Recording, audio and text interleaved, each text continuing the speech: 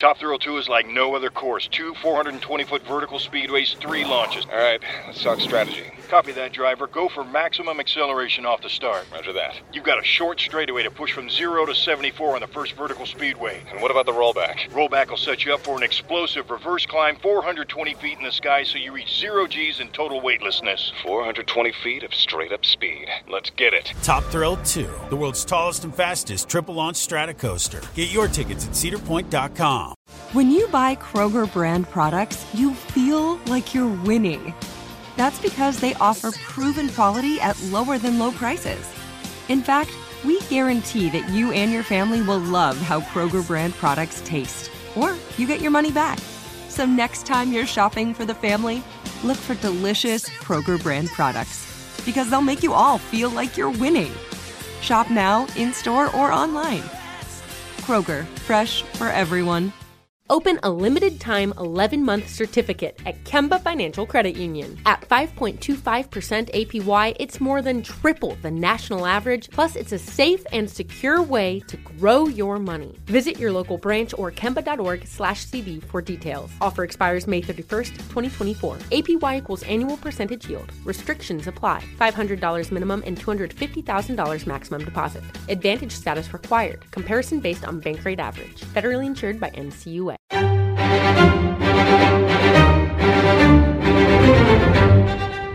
Crime Stories with Nancy Grace.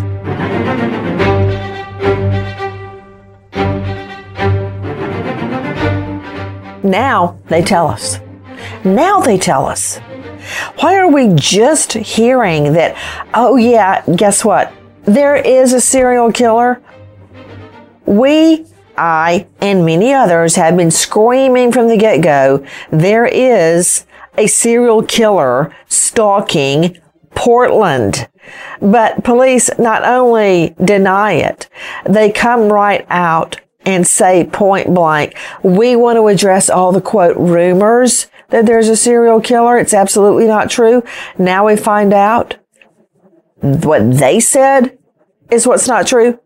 That's kind of an outright lie. I had to put that on the Portland PD, but it feels like a kick in the teeth when someone in law enforcement intentionally misleads the public. They stated that they did not want to scare Portland women. How about saving Portland women from a serial killer? And the number one way to avoid being a victim is having knowledge that there is a serial killer and this is his MO, modus operandi, method of operation. These are his victims. This is what they had in common. What, if anything, does that have to do with me, a woman walking down the street, getting out of my car and going into the department store in Portland? But no, they kept it a secret. They knew it, but they not only no comment, that didn't happen. They outright denied it. That said, bombshell, there is a serial killer in Portland. I'm Nancy Grace. This is Crime Stories. Thank you for being with us here at Fox Nation and Sirius XM 111. Take a listen to our friends at ABC and KATU. A major development in the investigation into the deaths of several women in Oregon. Just 1 month after police suggested the mysterious deaths of 6 women were not connected, officials now say they believe at least 4 killings are connected. The victims' bodies were found in wooded and rural areas between February and May. 9 agencies took part in the investigation, leading them to a person of interest. It's a story that has grabbed headlines across the region. The bodies of 6 women found in or near the Portland metro area in a relatively short time frame. It sparked weeks of speculation and rumors. Tonight, we know police believe at least 4 are connected. Investigators say the deaths of Kristen Smith, Charity Perry, Bridget Webster, and Ashley Reel are linked. And sources say a person of interest is already off the streets. And I'd like to point out that person of interest who is, quote, off the streets, Jesse Lee Calhoun. He's 38 years old. When they're saying he's off the streets, that's because they've just nabbed him. He was behind bars already for a long string of arrests. He is a career criminal. He has attacked a police officer and a canine in the past. He's committed all sorts of felonies, but he got early release under the former governor because she thought he was susceptible to COVID. Okay. He was recently picked up after there's clear links to him, and it's just got to be DNA. But that said, he got early release, and I've got copious notes that I've taken about the time.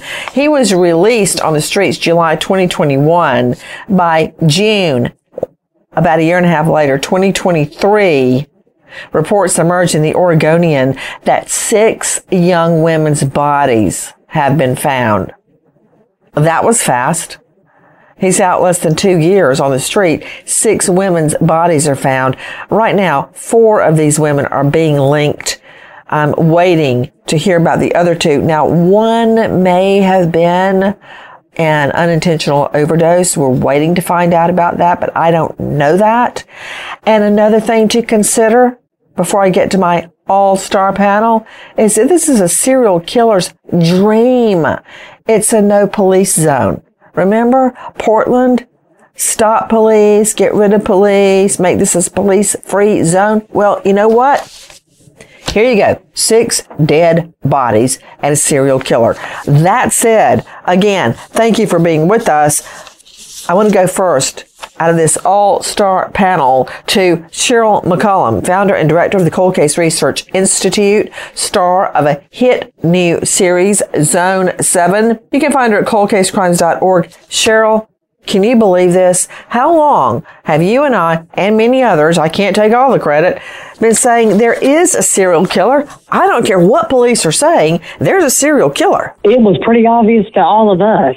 So again, whatever decision they made. Do they think we're idiots? Well, I mean, if they already identified this guy on their own and they knew he was already locked up, maybe they just wanted to keep playing it because they were interviewing people. Cheryl, he was released. Oh, yeah. That's how all the women, well, a lot of them, got killed. And it'll be a cold day in HELL that I believe this is his first rodeo. I mean, Karen Stark, you're the renowned psychologist joining us out of Manhattan at KarenStark.com. That's Karen with a C. There's no way these are his first murders. It's just not possible. And I want to point out one more thing. In my analysis, I believe that the serial killer obviously used a car because these women are dumped. One was behind a barn in a rural area. One was down a Riverside Parkway out in a remote area. They're found in wooded and remote areas. He didn't drag them there on his back, okay? Now, let me throw you this detail, Karen Stark. I understand that he has told people, I haven't found any verification of it yet, but he is a self-proclaimed artist, that he paints individualized, unique art on cars. So, there you go. Bet those cars that, any car that he has used is full of forensic evidence. But what do you say, Karen Stark? First rodeo, yes, no? No, I can't imagine, because when you are somebody who's a serial killer the way that he is, and it's woman after woman after woman, he had practice on doing this, Nancy. I don't know how he started or where he started, but there are bodies somewhere that this man has definitely killed, and I'm sure they're going to find other evidence. Because that's just how serial killers work. They don't all of a sudden, most of the time, just kill someone and say, yeah, I'm going to try it. They practice. They practice until they really know what they're doing. And then they keep going, and it gets worse. So it's a good thing they found him. And by the way, I think 1,000 people were released early when he was. Yeah. Thanks, Governor. Jackie, wasn't that Governor Brown? Yes. Governor Brown. Now we've got Kotek in. She is the one that signed the go get him, put him behind bars order. But it was Brown that released him as part of a giant clean out the jail, get out of jail free moment. Back to you, Cheryl McCollum, director of the Cold Case Research Institute. Cheryl, what convinced you there was a serial killer long before the Portland police finally told the truth? Well, the dates. You're talking about February 19th to May 7th, you've got 4 people in a, small condensed area. They all are similar in age, from 22 to 31. They look kind of similar. Again, the area that they were last seen is critical. So if they're all in this downtown Portland area, a condensed area, and then they're all dumped in a similar area, that tells you right there you need to be looking at this as a connection, as links. I want to go now to Annette Newell with KXL News, and she's a host of Speaking Freely with Annette Newell. Annette, thank you for being with us. Thanks, Nancy. What finally nudged the Portland police to admit that there's a serial killer stalking women across the Portland area? The Portland police actually have not admitted that yet. The admission really came from the Multnomah County District Attorney, because the pressure had finally been too great for them to bear, because they had been getting... Basically, we've known what's going on here. It's pretty obvious that there are links between these women. In fact, just this morning, I see in the Oregonian that investigators have been searching a Riverview apartment where Jesse Lee Calhoun, the suspect, lived with a girlfriend after his June 6th arrest. And that girlfriend confirmed that he had ties to 2 of these women, Ashley Reel and Bridget Walker. So they all knew each other. We know some of these women knew each other. 2 of them were good friends growing up as kids. They were friends, so we've known that there's obvious connections here. And I think the pressure finally got so great that they had to come clean and say, yes, there is a connection here. Well, somebody's head is going to roll, and it better roll.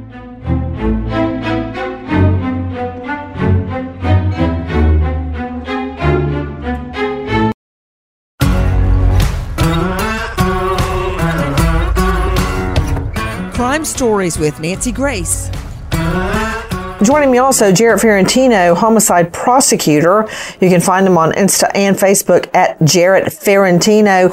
Jarrett, did you hear what Annette Newell just said? It's always shocking to me to find out a serial killer has like a girlfriend at home and a Riverview apartment, blending in with the rest of us. You can't look at someone and tell what's going on, what's lurking behind that facade.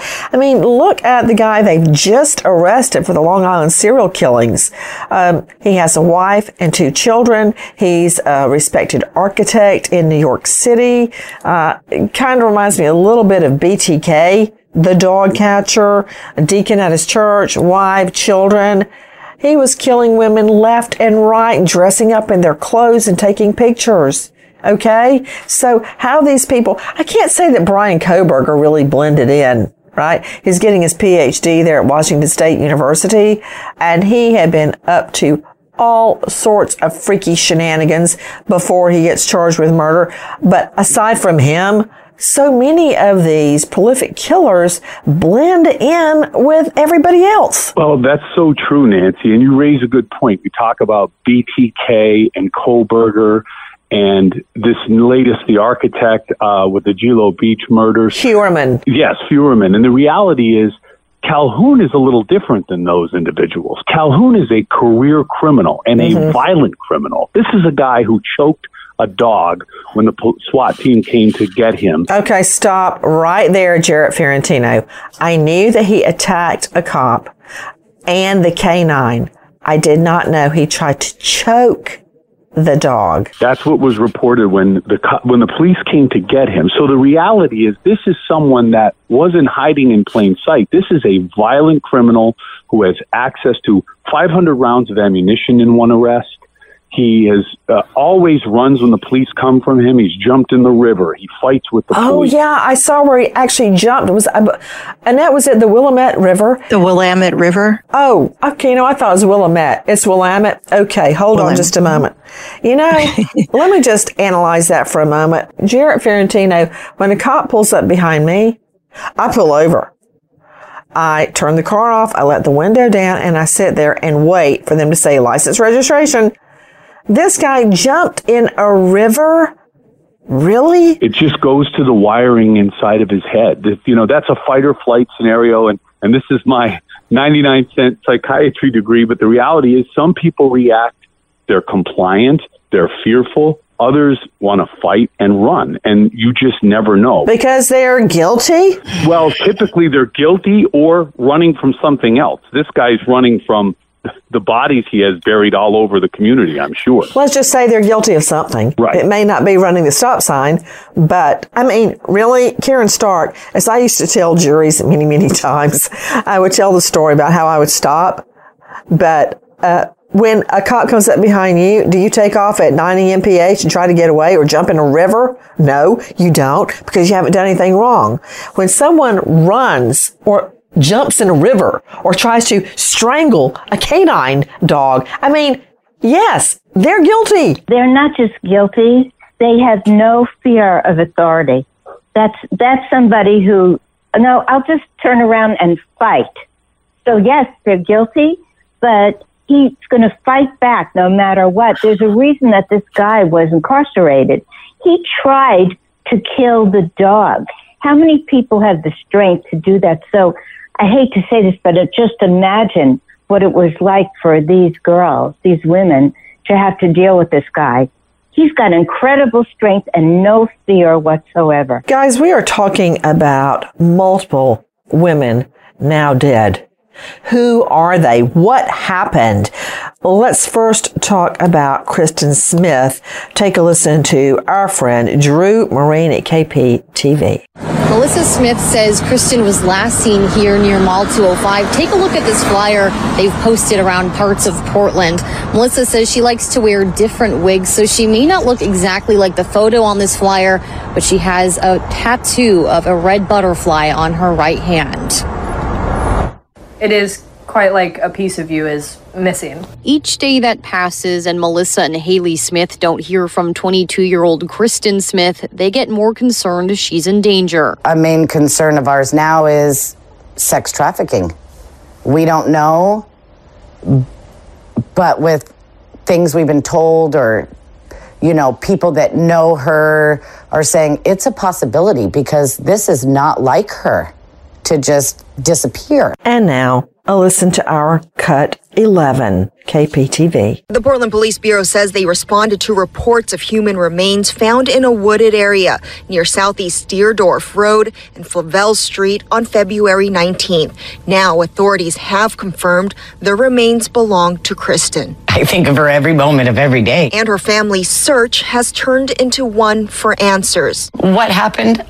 I know she didn't just suddenly die out there. Somebody did something. But they say closure would be finding out what happened to Kristen.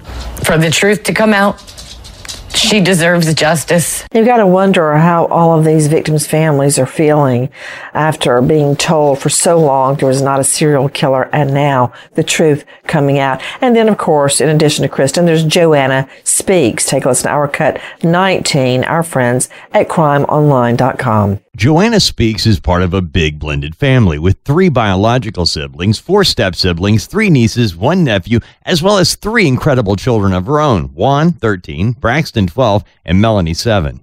In a family this big, she was still able to stand out. Her stepsister, Ariel Hamby, says as a youngster, she was loud and vibrant. Everything that she did was like go big or go home kind of attitude. Her older sister, Robin Speak, pointed out that she was a fighter, the wild one of all of us. Joanna Speaks was a big kid, hilarious, sarcastic, and super witty. She defines the term one of a kind. I'm just trying to think about Joanna Speaks' family standing by, waiting to hear the latest on her death. And as you just heard, she is a mom, leaving behind children who will grow up without mom.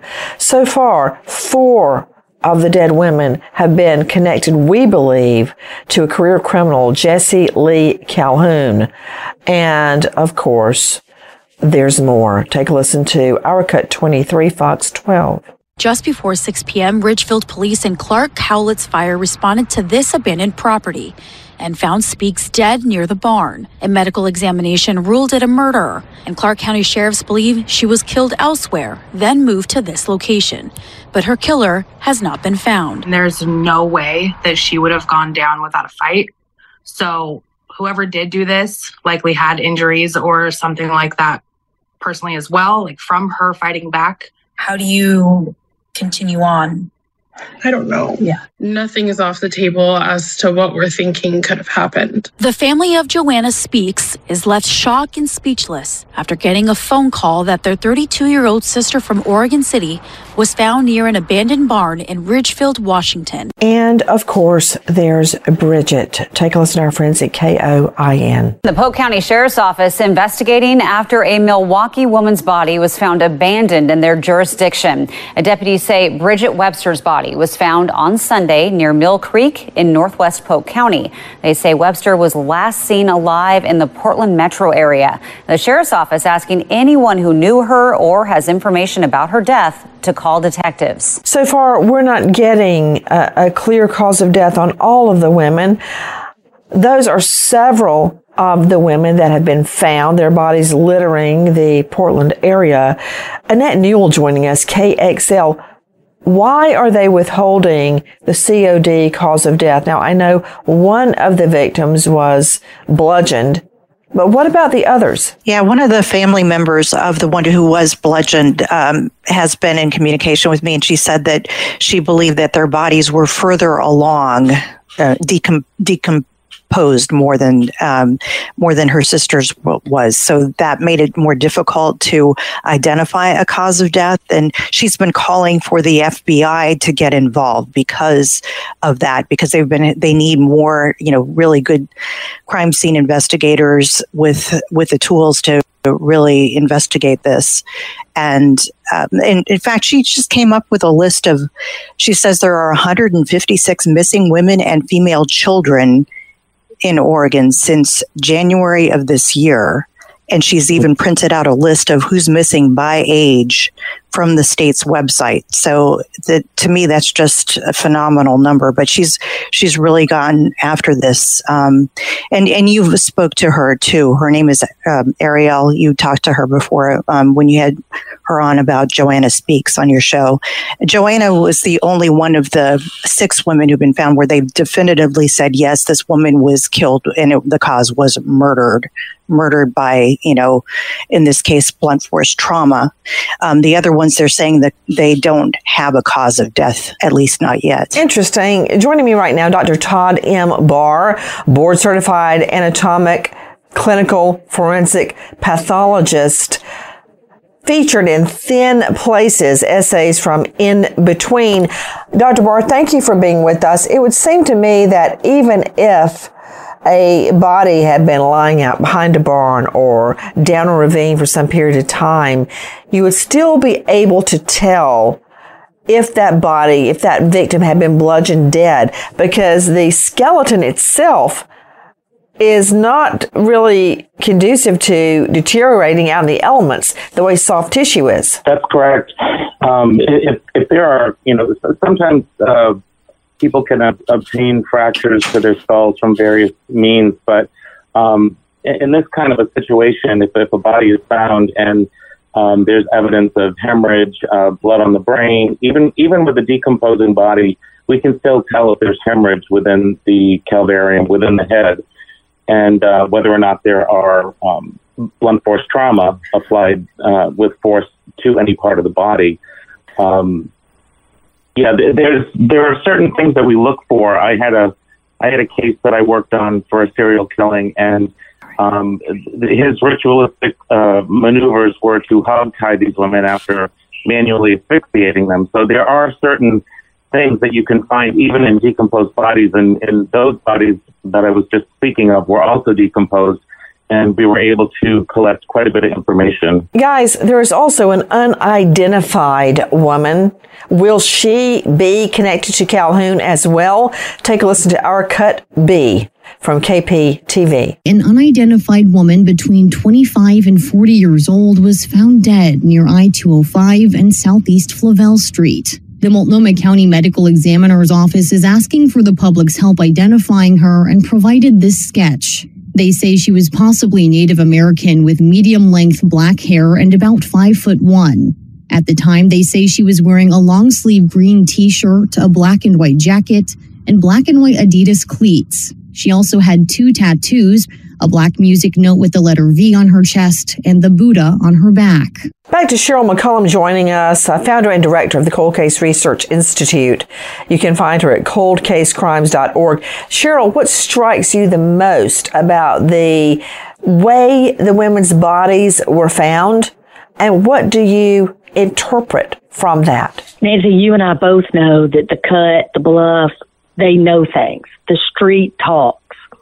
I believe that there's some witnesses here that know this perpetrator, perhaps saw him with some of the victims, whether they knew the victims or not. But I think law enforcement got on his radar because of a witness. I think when you look at the bodies, again, where they were taken from and where they were disposed of, these were not people that had a drug overdose. You're not going to take drugs on 14th Street and then walk 4 miles and drop dead on the side of the road of a drug overdose. That's not how it happened. They were transported. And I think that's very clear when you look at the distances and you look at, again, where these started and where they ended. There's another victim, Ashley Reel. Take a listen to our Cut 3 KGW. We've heard from 2 of the law enforcement agencies handling these cases, and basically they're not ruling anything out at this point. They're talking with partner agencies on the off chance these cases are somehow connected. And this comes as a relief to the family of 1 of the 5 victims. These woods off Southeast Judd Road in rural Clackamas County is where deputies discovered the remains of Ashley Reel. The 22-year-old was last seen in late March at a fast food restaurant and transit center in East Portland. These photos of Reel are some of the last before she turned up dead in that heavily wooded area. Kristen Smith, age 22. Charity Perry, age 24. Bridget Webster, age 31. Ashley Reel, age 22. Joanna Speaks, age 32, and an unidentified female as young as 25. To Dr. Todd M. Barr, how can you tell the age of someone that is unidentified? Once they're identified, you can pull their driver's license or get their birth certificate and get the age. What about an unidentified female? How do you get the age on that? It's difficult, depending on the state of decomposition. If a portion of the body is skeletonized, or if it isn't, we can always do a CT examination or radiological examination to look at the formation of the bones. We can look at the pelvis. We can look at various structures of the body that can indicate, like sutures in the head, whether or not they've fused. There are certain diagnostic criteria that we can use to sort of give an estimated age. In fact, we use a lot of forensic anthropology in cases that are unidentified and skeletonized, and they've been very, very helpful and successful with rendering drawings of what these people may have looked like alive, and combined with the findings of the anthropological examination, we can give a range of ages. There's no magic wand that you can say, oh, this one's specifically 25 years old, but we would say this is a white woman between the ages of 25 and 30, say, something to that effect. What is and how does a forensic anthropologist help you? Well, forensic anthropologists are well-versed in the structure of the human body with bones, and they can, and when someone is skeletonized and you can't even tell if the person is male or female, they can look at various structures of the bones that are more fitting, and they can actually determine race many times as well, because there are differences between Caucasian features and other races that you can see differences in. So they're well versed in being able to sort those kind of things out.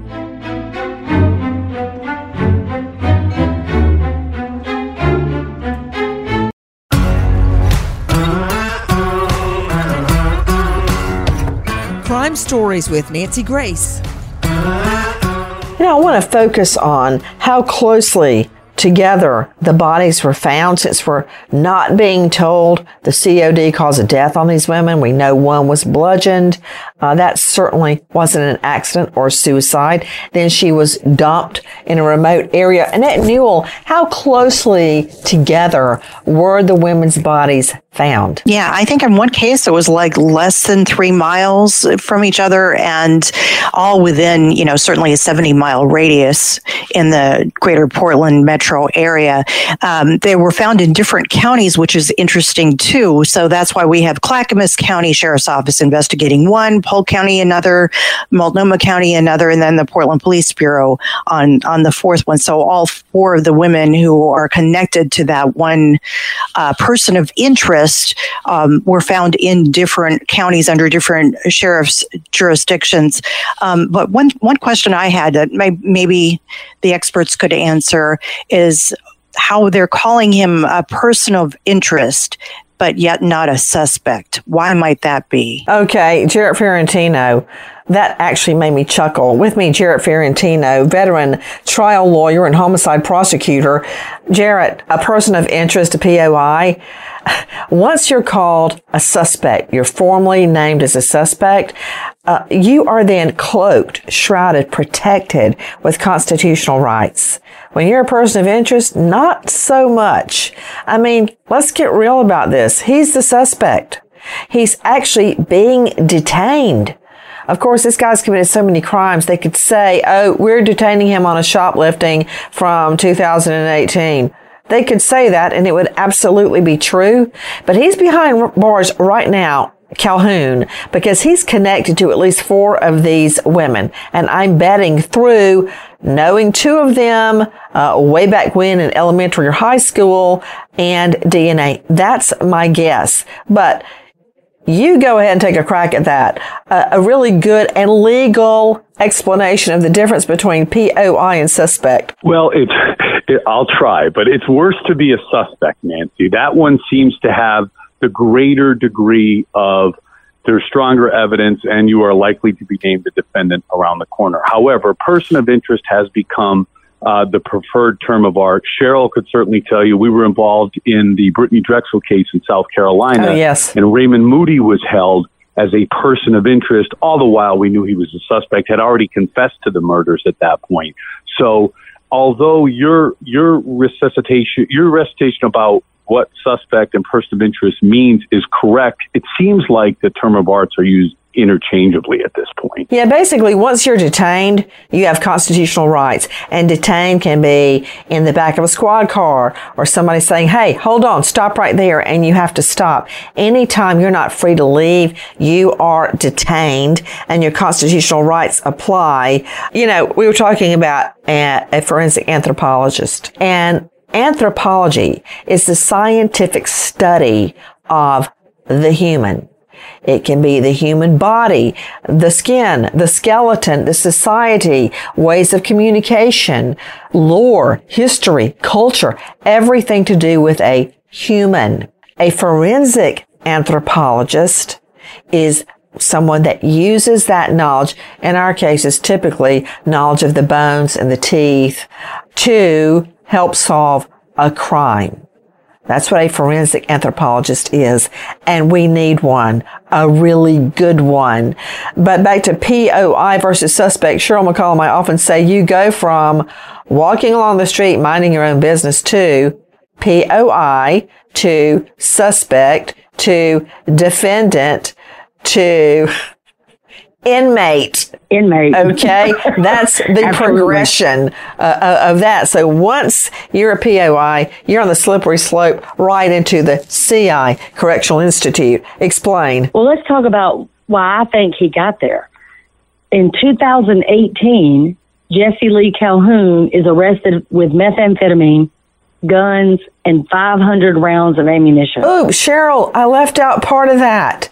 You go from walking along the street to being named a bona fide, or as my old law school professor, James Rayberg, would say, bona fide, POS. Okay, we start right there. Absolutely true. Okay, or a POC, technical legal term. then you go to POI. You go from POC to POI pretty quickly. Okay, back to you. Also in his background is burglary and stolen vehicle. So if the methamphetamine he was drug dealing, he ain't very good at it. Because if you're a good drug dealer, you don't have to burglarize or steal cars. You can pay for your own stuff. So this guy is stealing because he's a drug addict, I believe. Have you seen his bookend? Have you seen his bookend photo? Absolutely. He looks like he just got out of a fight, and he looks mean as HELL. Let me tell you what. I agree with both. I wouldn't want to meet him in a dark alley unless I had a bullet. Right. But this also goes to why the cause of death may be undetermined. If this was a drug overdose because he's added fentanyl to something, or he's got some street level meth that's not as pure as it should be, then somebody that might have used this drug before could in fact overdose, but it could be deliberate. Okay, hold on just a minute. Wait. Can I follow through your line of thinking to its logical conclusion? Are you actually saying that some of these women died of an OD and then he carted their bodies away? Okay, that didn't happen. He murdered them. He did not inject them with bad drugs. Absolutely he did. Well, we don't know yet. You didn't have to inject them. Of course we don't know yet, but Annette Neal, I recognize your voice. You want to tell me these women OD'd and then he dragged them on his tricycle 8 miles away and dumped their bodies? No, they did not die of him ODing them. And if they had OD'd, he would have left them laying right where they are in one of the Portland tent cities full of drug addicts and nobody's helping. Nancy, Karen, the fact that he bludgeoned one of them would lead. Well, no, wait. That person is not connected yet. Are you talking about Joanna Speaks? Joanna Speaks, the one that we know was bludgeoned. Yeah, but I still say these women, I mean, it's not logical to think that he gave them bad drugs and they OD'd, and so then he drags their bodies away. That's no.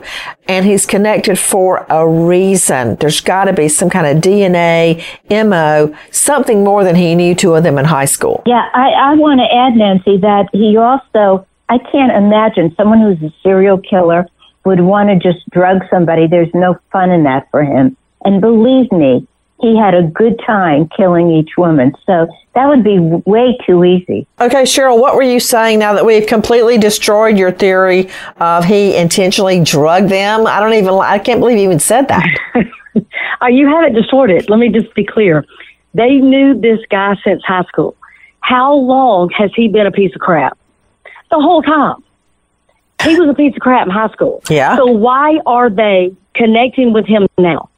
Because there's a reason. And I'm saying him having drugs is a plausible reason they got together with him. Okay. What happened after that is something different. So if he gave them pills that he knew was laced with fentanyl at another location to do what he wanted to do, they couldn't fight back. Wait, to do what he wanted to, are you talking about raping them or killing them? Either or. We don't know the information yet. I guarantee you he did not OD them and sit back and watch them die. I agree with Karen Stark. I guarantee you drugs is a connection. Okay, yes, I'm with you on that. He may have known them. Okay, I'll go out on a limb. He did know them through drugs.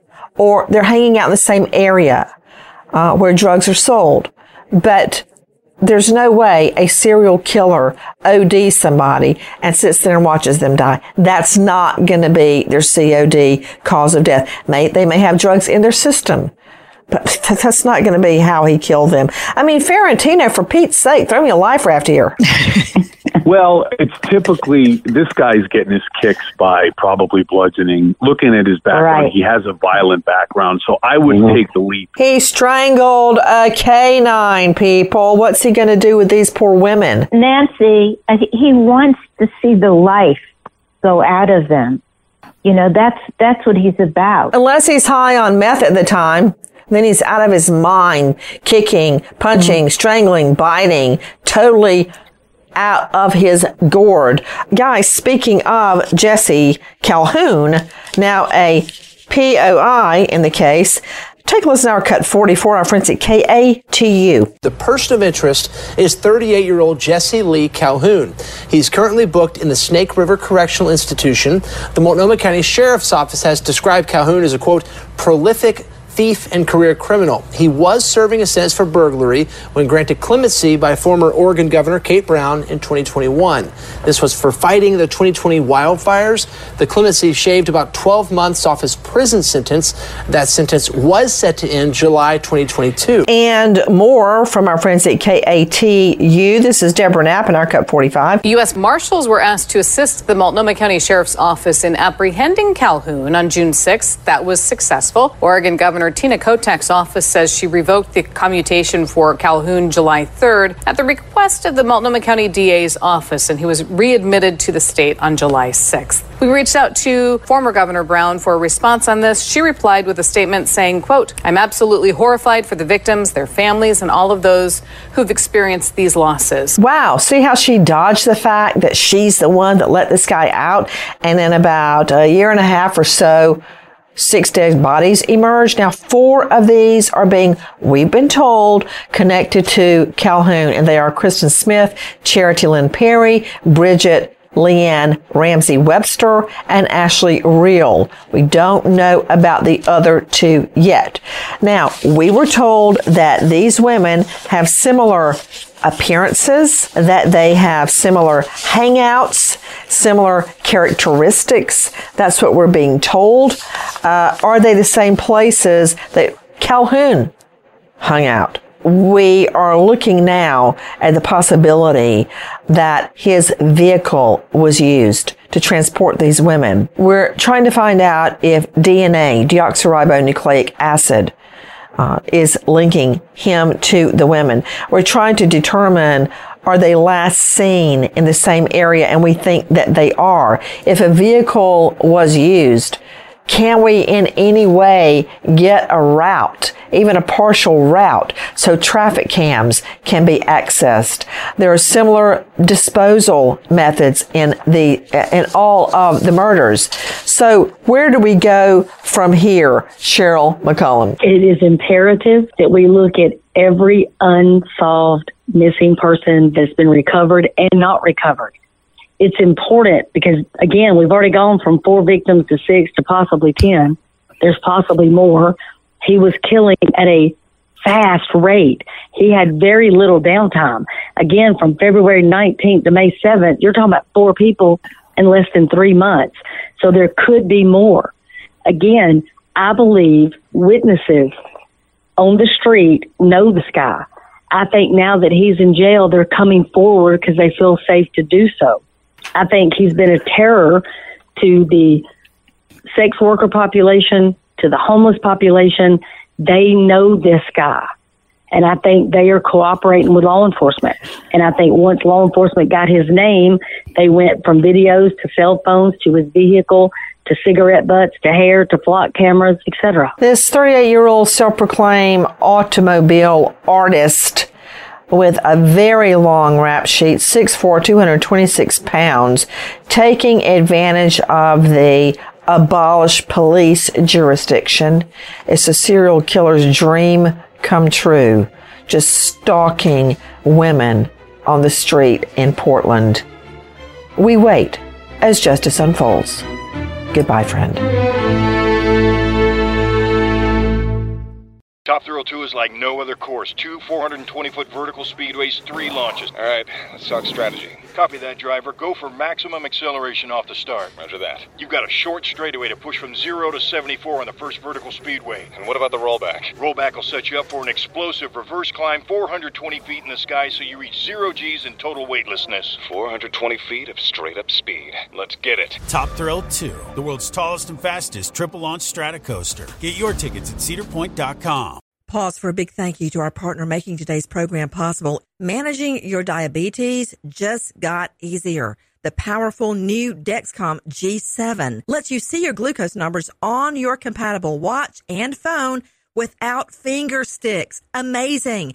And because Dexcom G7 is the most accurate CGM system, you can be confident in your food, your exercise, and medication decisions. All those decisions can lead to big results, like more time in range and a lower A1C. Get started at Dexcom.com. Dexcom data on file 2023. If your glucose alerts and readings from the G7 do not match symptoms or expectations, use a blood glucose meter to make diabetes treatment decisions. For a list of compatible devices, visit Dexcom.com/compatibility. Thanks, Dexcom, for being our partner. Open a limited-time 11-month certificate at Kemba Financial Credit Union. At 5.25% APY, it's more than triple the national average, plus it's a safe and secure way to grow your money. Visit your local branch or kemba.org/cb for details. Offer expires May 31st, 2024. APY equals annual percentage yield. Restrictions apply. $500 minimum and $250,000 maximum deposit. Advantage status required. Comparison based on bank rate average. Federally insured by NCUA.